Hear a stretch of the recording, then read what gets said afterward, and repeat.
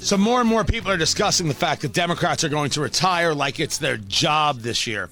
They're not going to run for re-election because the writing's on the wall.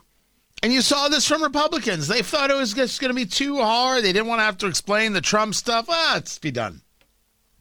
Grow in the private sector, make $275,000 a year, $350,000 a year. They're going to have a parking spot for me. Everyone's going to go, Congressman this, Congressman this. Someone's going to bring me coffee, and no one's going to yell at me. It's going to be great. I'll get to give an opinion every now and a while. I'll do a speech for a few grand. Boom, bop, bip. And they're like, okay, this is good. Why wouldn't Democrats think the same way? This just isn't going to work anymore. This will not do. And we're about to get absolutely vilified, and I cannot explain why these progressives are in charge. So let's just walk away from it. Tony Katz today, 833-GOT-TONY, 833-468-8669. I appreciate the truckers who have called in. They've left messages. I wasn't able to get to everything. Just some of the madness on the regulations that affects their life. I greatly appreciate it. We'll get to more of you as soon as we can. But these resignations should not come as a surprise. It should be known that you heard about it right here. We were on this subject a while ago. But the big story is this story about the Astroworld Festival. And this is nuts. Because there's a take that I have not seen anywhere else, and I'm going to get excoriated for the take, but I'm right. Because all I did was apply the same logic being utilized in one place and put it in another place. Travis Scott is famous for reasons that are beyond my understanding. He's a rapper. Yeah, but I don't think he's any good. Well, that's subjective. Beyond my understanding, Travis Scott is famous. But America's a great place. And Travis Scott is a rapper, and he's a native out of Houston, and they do a concert there called Astroworld. And they did it in 2018, 2018 and 2019, and then, of course, skipped it last year because of COVID, and they bring it to 2021. 50,000 plus people show up. And what happens is that the crowd's out there, and they're having a good time. They're going crazy. People start pushing towards the stage. As a nurse described it, who was there as a fan, the moment came where you realized you couldn't move. You were literally shoulder to shoulder. You couldn't even raise your arms up. There were moments where she was jumping to try and get some air to breathe. Well, the next thing you know, the crush is too great. And the mayhem breaks out. 8 people were killed in the crush. Now, we could argue it there, be like, oh my gosh, that's absolutely terrible. But one of the things that happened is that Travis Scott has taken a lot of heat because this was happening and he was still performing. People are mad at him. Why are you still performing? He didn't know what was going on. You're on stage, the lights are in your face. You can't always see the crowd. You're into the thing. You just think people are rocking along with you, having a good time. When he figured it out, they stopped. But they didn't know. I think that people going after Travis Scott for that are just the ugliest folk in the world. I mean, there might be reasons to go after Travis Scott. He's the guy who promoted this thing in the concerts with Drake. He could be liable. But it gets a little more in depth. This is one of the police chiefs of the area describing how the scene was described to him and to medical professionals who were dealing with those who were injured. I mean, people were giving CPR everywhere, trying to get people out of the scrum. Listen. I will tell you, one of the narratives was that some individual was injecting other people with drugs. We do have a report of a security officer, according to the medical staff that was out and treated him last night, that he was reaching over to restrain or grab a citizen, and he felt a prick in his neck. When he was examined, he went unconscious. They administered Narcan. He was revived, and the medical staff did notice a prick that was similar to a prick that you would get if somebody's trying to inject. That is one part of it. The other thing that's very important There were some individuals that were trampled, and we want to be respectful of that. But we just ask that y'all give us time to do a proper investigation. Live Nation has stated from the very beginning that they would cooperate. They're going to give us the video sometime this evening. I spoke to my commander in homicide. So we're waiting to get that. That's going to help us. But I also want to call out to the community, kids and young individuals that was out there. If you've seen something, say something. This is now a criminal investigation that's going to involve our homicide division as well as narcotics. And we're going to get down to the bottom of it. Someone's injecting people? Sorry, this is a whole new turn. This is a bigger story. I mean, I don't think this chief is lying. I don't even know if he should have said it. But, man, you'd put it out there front and center. Now we got to talk about it. Was someone trying to gin this crowd up? I mean, it's 50,000 people. But it's possible. It is possible. Now allow me to have a take that I guarantee you nobody else in the country has. And here's my take. End concerts immediately. What? Follow me, producer Ari. Concerts kill. And we have to ensure that concerts are safe. Clearly, the security team that was there to keep people safe didn't do their job. Somebody dropped the ball. And in order to keep people safe, we can't have live concerts anymore. Virtual concerts only.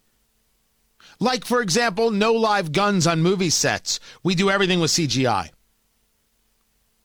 I put forth to you that my conversation is the same exact conversation they're having about guns on movie sets after Alec Baldwin killed a woman.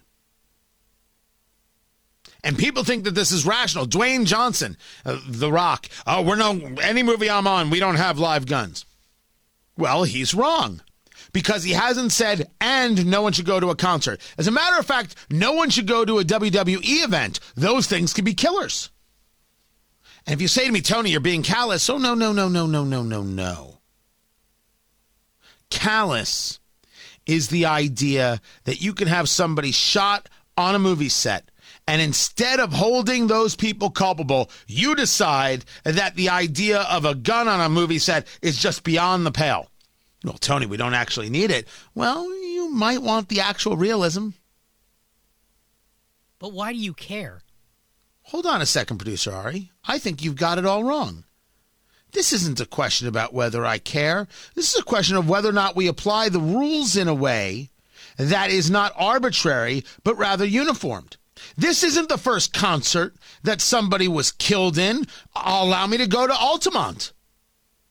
Altamont, of course, is the scene of the Rolling Stones. And the Rolling Stones had non-security security, for those of you who remember, those of you who know anything about your rock and roll history. People were killed at Altamont, and only 4 people were killed there.